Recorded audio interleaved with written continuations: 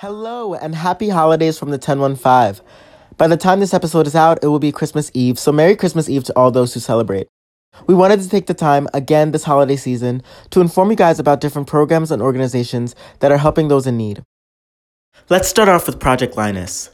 Project Linus is a nonprofit organization that works to provide children who are seriously ill, traumatized, or otherwise in need with handmade blankets and Afghans. Now, I learned about this organization this year and was able to, along with fellow student council members from my school, cut out materials needed to make blankets.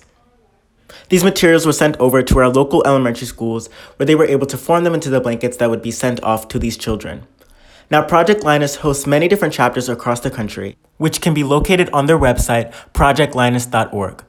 You can donate your time, needed materials, make a monetary donation, or even help make a blanket. Again, that's projectlinus.org. Another really awesome program that I sadly missed the deadline for this year is USPS Operation Santa. Now, we know Santa receives thousands of letters each year from children, including those in need. So why not help out and collaborate with him in delivering holiday magic?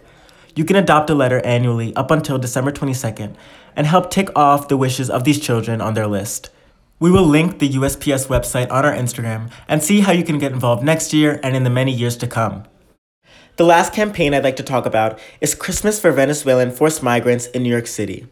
This fundraiser is organized by Venezuelans and Immigrants Aid Incorporated and is hosted on the GoFundMe website. They work to provide Venezuelan immigrants with meals each year, and last year they provided upwards of 200 meals. With a goal of 300 this year, any donations will be appreciated, so you can go on the GoFundMe website and donate as little or as much as you want. The links to all the initiatives and programs we talked about today will be linked on our Instagram.